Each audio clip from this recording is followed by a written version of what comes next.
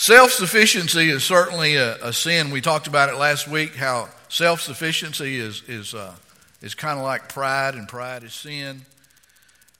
It's easy to become self-sufficient, to do things yourself without God's help. It's also easy to become self-confident. And I mean, let's be honest. How many of us would have to admit that we probably live most of our life without God's help?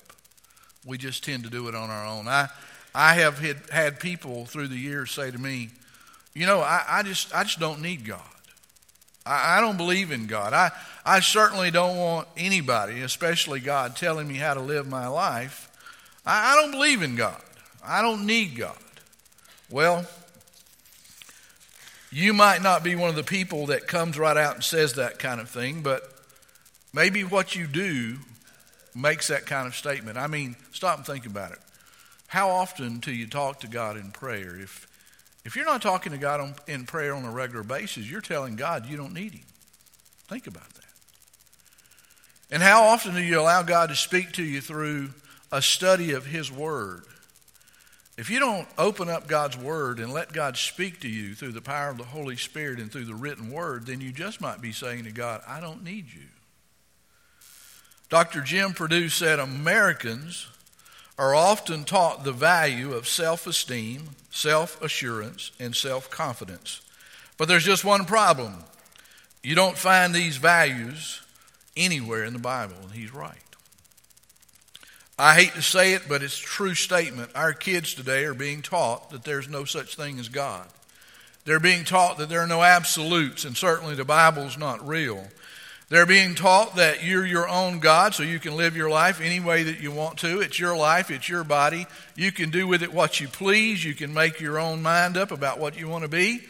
You can decide how you want to live your life. You can make self your own God. And in fact, people are encouraged to do that. If you and I are honest, truly honest today, we'd have to admit that there's a huge conflict between the worldview that we live in and the Word of God. They do not go together. They simply don't agree. They're at polar opposites. Someone's got to be right. Someone's got to be wrong. There's no middle ground when you start looking at that particular subject. You can't both be right. You can't have both of them being right. They both lead in opposite directions, so either you're the person that's going in the right direction or maybe you're the person going in the wrong direction. The Apostle Paul, when he wrote his letter to the Philippians, said, watch out for those dogs. Notice that. Those people who do evil, those mutilators who say you must be circumcised to be saved. Who are the wicked people that Paul's talking about? Who are the dogs? We talked about them last week. We talked about them being the Judaizers that rejected Jesus Christ as Messiah. They refused to believe that Jesus was God's Son and that He came to be the Savior of the world. They were the ones that were hard set on the fact that they believed that you had to be circumcised in order to be saved. Paul goes on in verse 3 and says these words, and they're powerful. He says, for we who worship God in the Spirit are the only ones who are truly circumcised. We have had our heart surgery. We know what it is to trust in the Lord. He says this, we rely on what Christ Jesus has done for us. We are trusting what Jesus did at the cross. He said, we put no confidence in human effort. Think about that. What does he mean? What is Paul trying to say when he says those words? I think he's saying it doesn't matter. It doesn't matter at all if you follow Jewish ritual, the ritual of circumcision or any other tradition that the Jews had. It doesn't matter because your action will not save your lost soul. There's nothing that you can do physically in a way of an act or a deed that can cause you to be saved. Listen, of all the people that I baptized here this morning, not a one of them were saved as a result of believers' baptism today. Do y'all understand that? Nobody got saved. I told them last Sunday, and then again I met with some Thursday night. We had some more baptismal council on Thursday night. I said to them, every one of them, I said, look, I can baptize you for the rest of your life, every day for the rest of your life. And if you're not saved before we start the process of baptism, you will certainly not be saved when we get through. Why? It's because God never intended for baptism to save anybody. It's just like church membership. You can join all the churches you want to join, but that's not going to save your soul. The Bible clearly teaches that faith in Jesus Christ is the only way to be made right with God. We are separated from God by sin, and only by faith in Jesus Christ can we come back to know Him. Jesus said, I am the way, the truth, and the life. No man comes back to the Father except through me. Jesus Christ is the only one that can save your lost soul. But the beautiful thing is there's not a lost soul that He can't save. I love that. Nobody is beyond saving when it comes to God's grace. Well, here we are. We're about 2 weeks away from Easter. You guys, are y'all realizing how fast this year is going away? The older you get, the faster time flies. Amen? It's already Easter. Now, I like to think of it as Resurrection Sunday. I like that terminology better. What's so special about Easter? What's so special about Resurrection Sunday? Is it about Easter eggs and bunnies? No. It's about Jesus. It's about Jesus. What did Jesus do for you on that particular day? What did He do for you that week 2,000 years ago? He did something very special. I want to answer that question with a verse of Scripture. It's a good verse. You can mark it in your Bible. 1 Corinthians chapter 15, verse 3. Look at what Paul wrote when he wrote to the Corinthians in his letter. He said, I passed on to you what was most important and what had also been passed on to me, that Christ died for our sins, just as the Scripture said. He was buried, and He was raised from the dead on the third day, as the Scripture said. Folks, Jesus left the royal comforts of heaven to come to earth, to dwell in flesh, to go to the cross. He came to die. I was talking to one of the kids the other day about Jesus being crucified on the cross, and they asked me the question, why did Jesus have to die such a horrible death? And without even blinking or thinking, I said, it's because sin is dirty. Sin is nasty. It is very offensive to God. It's ugly. It hurts God. It breaks God's heart when we sin. Sin is nothing more than disobedient acts that God has to punish because He promised to do so. He will not tolerate sinfulness. Jesus came to take our punishment. This is hard for me to understand because I think back when I was in elementary school, I kind of counted it off the other day. Actually, throughout school, I went to the principal's office 3 times. And each time I got 2 licks. Y'all know what those licks are. Not with the tongue either. I got 2 licks each time. And every time that I went to the office, there was somebody with me, but usually they were a guilty party, so they couldn't take my licks for me. But I actually never had anybody step up and say, hey, I'm innocent, I'll take your punishment for you. Nobody. Would y'all have done that for me if you'd been in school with me? Probably not. I know you guys pretty well. God punished His Son for the sin that you and I committed. It's hard for us to wrap our mind around that. Think about it. Jesus lived 33 years on earth as a human being just like you and I, tempted in every way like we have been tempted, and He never one time sinned. Never one time. So He was innocent of all sin. He never felt guilt or shame. He never felt any of what we have felt as sinners. And then when He hung on the cross, the Bible says He took the sins of the world upon His shoulders. And God punished Him as if He was punishing all of us. I think that's why Jesus, when he hung on the cross, one of the things he said, and you got to take it into context, never in all of eternity had God the Father and God the Son ever been separated. But there on that cross, there was a moment when Jesus said, my God, why have you forsaken me? You want to know why? It's because God will have no part of sin.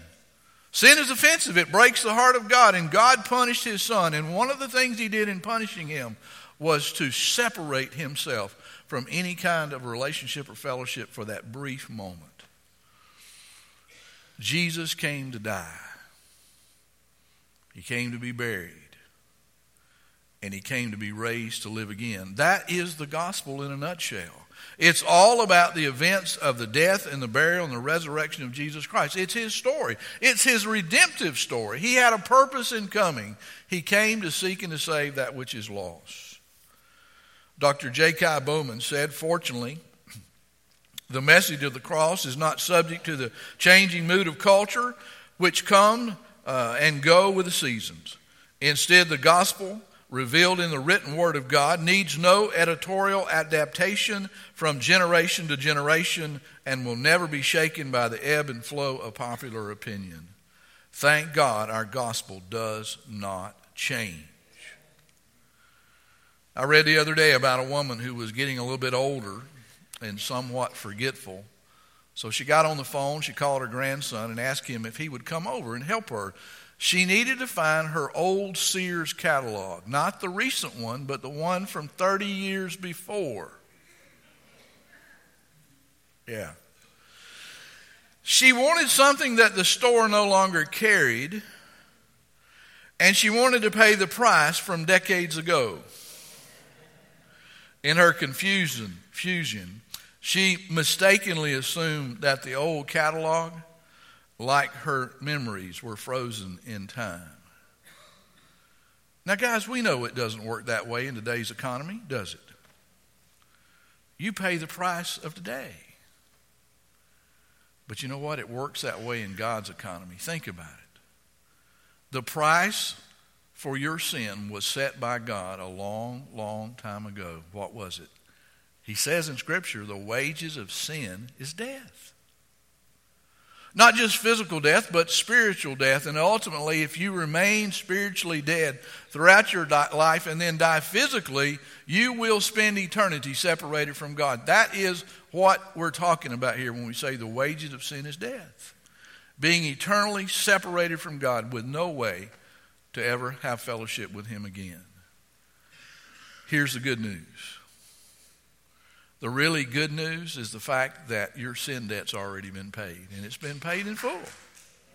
Jesus Christ paid that sin debt on the cross. He took your sins. He paid your sin debt. Therefore, salvation is free. And the beautiful thing is that all we have to do to receive that is just receive a free gift that Jesus wants to give us. We don't have to earn it. We don't have to buy it. We just have to receive it. The simplicity of the gospel is truly amazing to me. In fact, it can be described in just 24 English words that are found right here in this verse in 1 Corinthians. It says, Christ died for our sins, just as the Scripture said. He was buried, and he was raised from the dead on the third day. It's very easy for us to read that and just pass over it and think nothing of it. But folks, that's the greatest event that's ever taken place.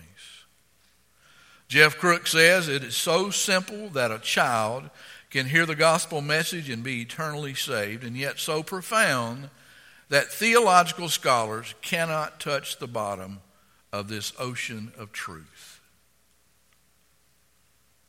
Oh, what a wonderful God we have, says Paul. How great are his riches and wisdom and knowledge. How impossible it is for us to understand his decision and his methods. You know, I don't know if I'd have done it the way God did it. But then I'm not God. I told some of the girls the other day, I said, you know, I have two beautiful daughters that I love. And they're a treasure. They're a gift from God. And if I had to give up either of my daughters to save any of y'all would be in trouble. I might die for you, but I'm not going to give up one of my daughters. And yet God gave up his only son. That which he loved the most, he gave it up because he loved you too. Because he was willing to save your soul. The biblical truth is this fact. Jesus died. Jesus died and Jesus was buried. And Jesus is risen. He is risen. He's alive. And praise God, that is a truth that if you will just embrace that simple truth, then you will be profoundly transformed in your life. I promise you. You'll never be the same. Paul wrote these words in Colossians chapter 2, verse 12. He said, "For when you were baptized, you were buried with Christ, and in baptism you were raised with Christ." Now, that is a symbolic message that everyone that we baptized this morning was expressing. Think about it. As they went into that water, they were dying to their old self symbolically. But as I brought them up out of that water, they were symbolically expressing their new life in Christ. They are new individuals in the Lord. That was an outward expression of an inward transformation that had already taken place when they invited Christ into their heart. Paul expresses that in 2 Corinthians 5:17 with these words. He says, what this means is that those who become Christians become new persons. They're not the same.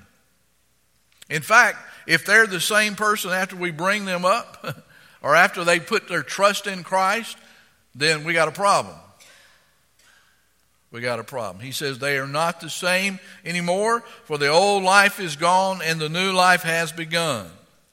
In verse 18, he goes on to say, all of this newness of life is from God, who brought us back to himself through what Christ did. And God has given us. Who's us? Us. Pardon my English. Us is you and me. The church. He's given us the task of reconciling people to himself. You know what? I'd love to do this every week. Amen? And we should be. We should be baptizing 150, 200 people this year. That's a task. That is our responsibility. We don't do it for numbers. We don't do it to put another notch in our pistol or to toot our whistle. But we do it to bring glory to God. And every time somebody prays and receives Christ, the kingdom grows by one. And he wants that kingdom full. Amen? We got a lot of work to do. Look with me at another verse. Galatians chapter 2, verse 19. This is powerful. Paul says, for when I tried to keep the law, that's like you and I trying to be good and get into heaven because of our good deeds. He said, when I tried to keep the law, I realized that I could never earn God's approval. If you were to stop sinning today, would that get you into heaven? If you were to be good from now on, first of all, that's not possible, is it? Some of you are really shaking your head, yes. We could never not sin from this day forward. But even if we could, it would not erase the sin that's on our soul. That has to be accounted for and it has to be answered for. Paul says, I realized I could never earn God's approval. In other words, I would never be good enough to get into heaven. He says this, so I died to the law. I died to myself. I died to my good deeds, my works, trying to make it into heaven on my own. I died to that so that I might live for God. I have been crucified with Christ. I myself no longer live, but Christ lives in me. So I live my life in this earthly body by trusting in the Son of God who loved me and gave himself for me. Paul says, I have been crucified with Christ. I want you to enter into a moment of just worship and praise as Ronnie comes and shares a song that speaks loudly about ourselves being crucified with Christ. Just listen and give God the glory and praise.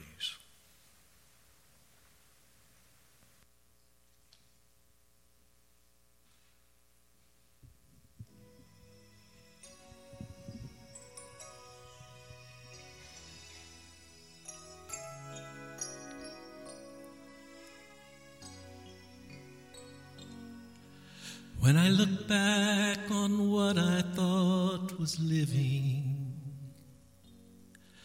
I'm amazed at the price I chose to pay. And to think I ignored what really mattered, 'cause I thought the sacrifice would be too great. When I finally reached the point of giving in, I found the cross was calling even then. And even though it took dying to survive, I've never felt so much alive.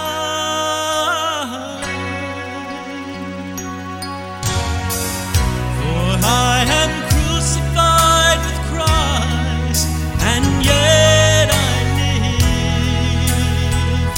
Not I, but Christ who lives within me. His cross will never ask for more than I can give. For it's not my strength, but His. There's no greater sacrifice. I am crucified with Christ, and yet I live. As I hear the Savior call for daily diet, I will bow beneath the weight of Calvary. Let my hands surrender to His piercing holds me to the cross, yet sets me free. I will glory in the power of the cross. The things I thought were gain, I count as loss. And with His suffering I identify, and by His resurrection power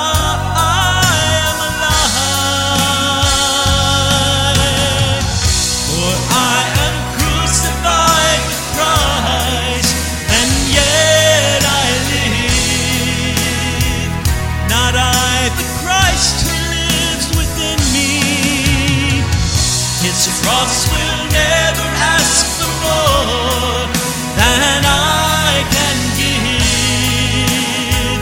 For it's not my strength, but His. There's no greater sacrifice. For I am crucified with Christ, and yet I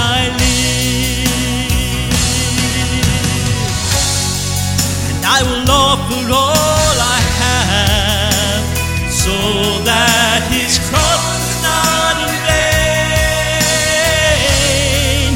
For I found to live is Christ, and to die is truly gain.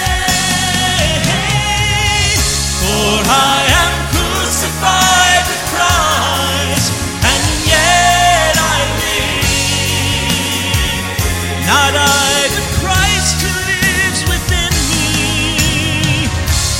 cross will never ask for more than I can give. For it's not my strength, but His. There's no greater sacrifice. For I am crucified with Christ.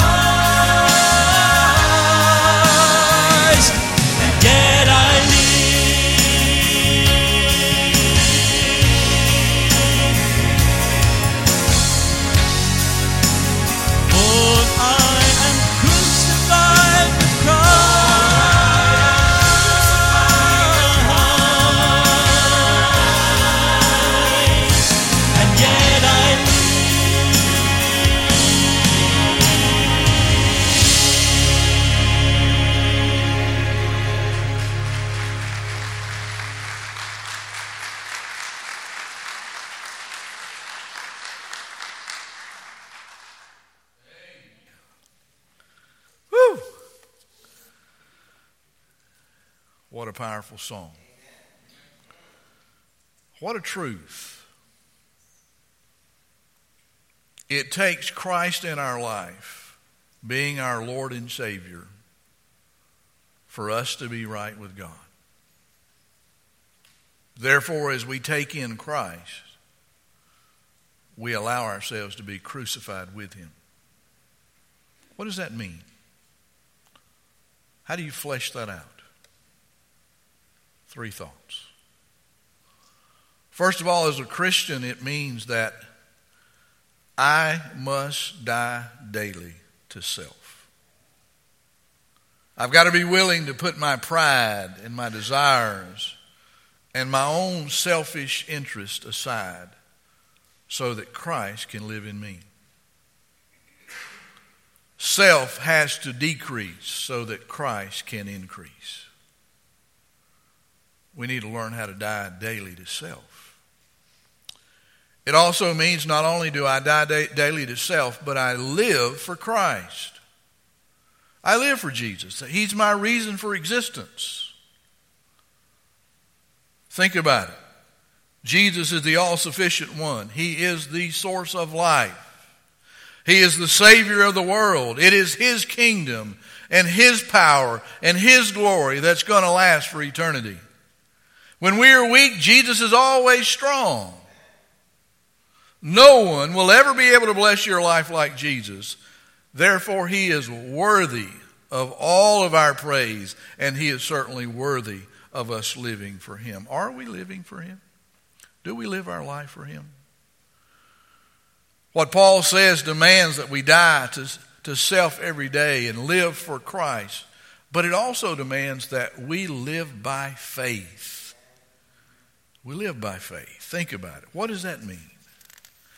Well, it means that just like you put your faith and trust in Jesus Christ to make things right between you and God, then you live that every day. You trust Him for what you need in that day.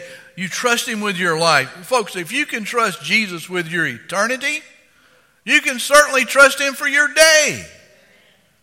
And you should. Living with faith in Christ is being confident that Jesus is all you need. At the end of the day, He's all we need.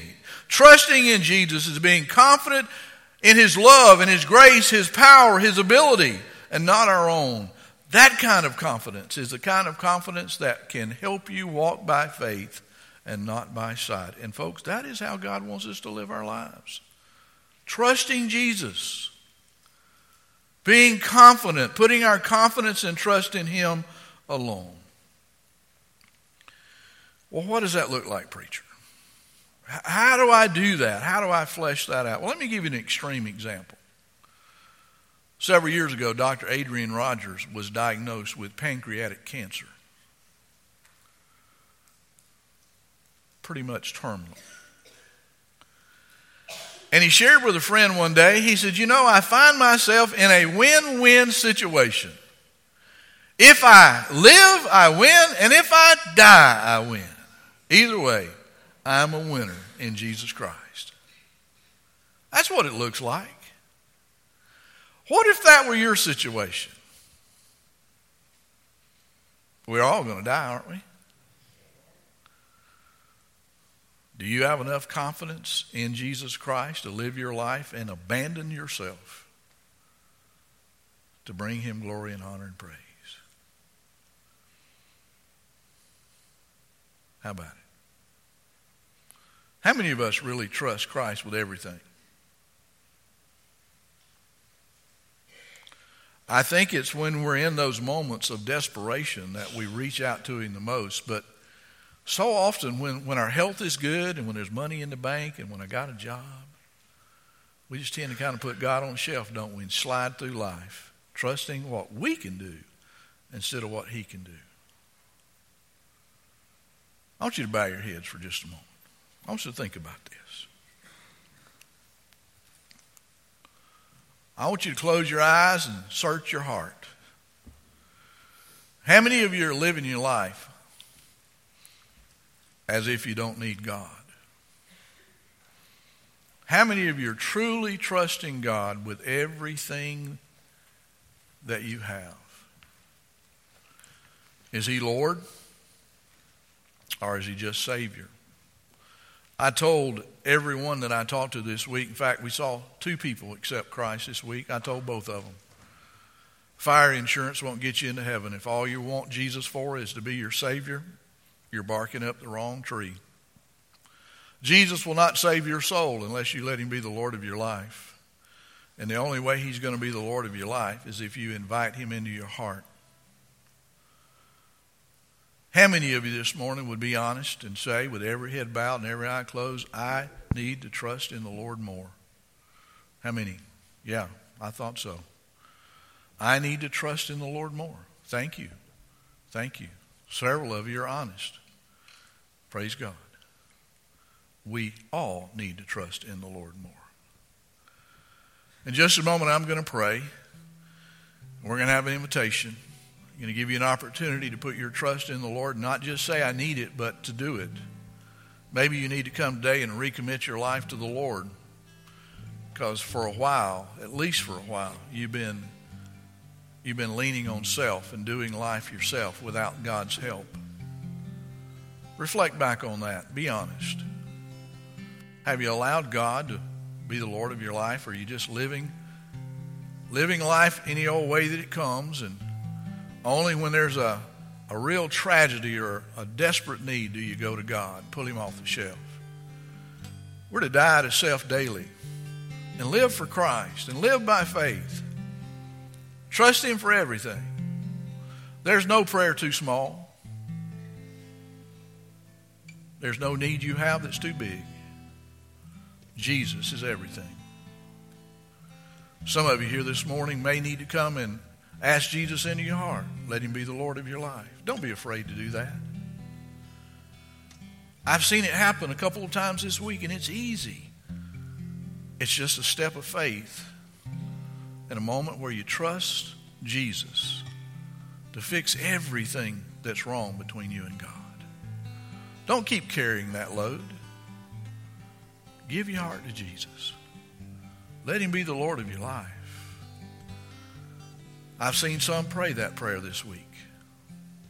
And I encourage them to take a step of faith and to be public with their faith and let others know that they put their trust in Jesus. And hopefully they'll do that today. How about it, Christian? How about it, sinner?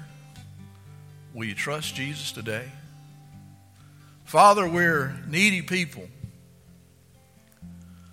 And we desperately need you to intervene in our life. And Lord, I pray through the power of the Holy Spirit that you will draw those who need you the most today. And God, be powerful and real to them. God, help them to do what they're hesitant about doing. Help them to do what the devil doesn't want them to do. Help them to stand up and put their trust in you. Lord, you're worthy. There's none like you. You're the all-sufficient God that can meet any need we'll ever have. And you're the God that can usher us into eternity through the grace and mercy that was expressed on the cross. Thank you for your love, Lord. Thank you for your invitation to trust you. My prayer is God will take advantage of that opportunity. Thanks again. In Jesus' name, amen. Let's stand to our feet. Let's respond to God, giving him glory through our actions. Not just with our lips, but with what we do. You be obedient and be blessed. You come as God leads.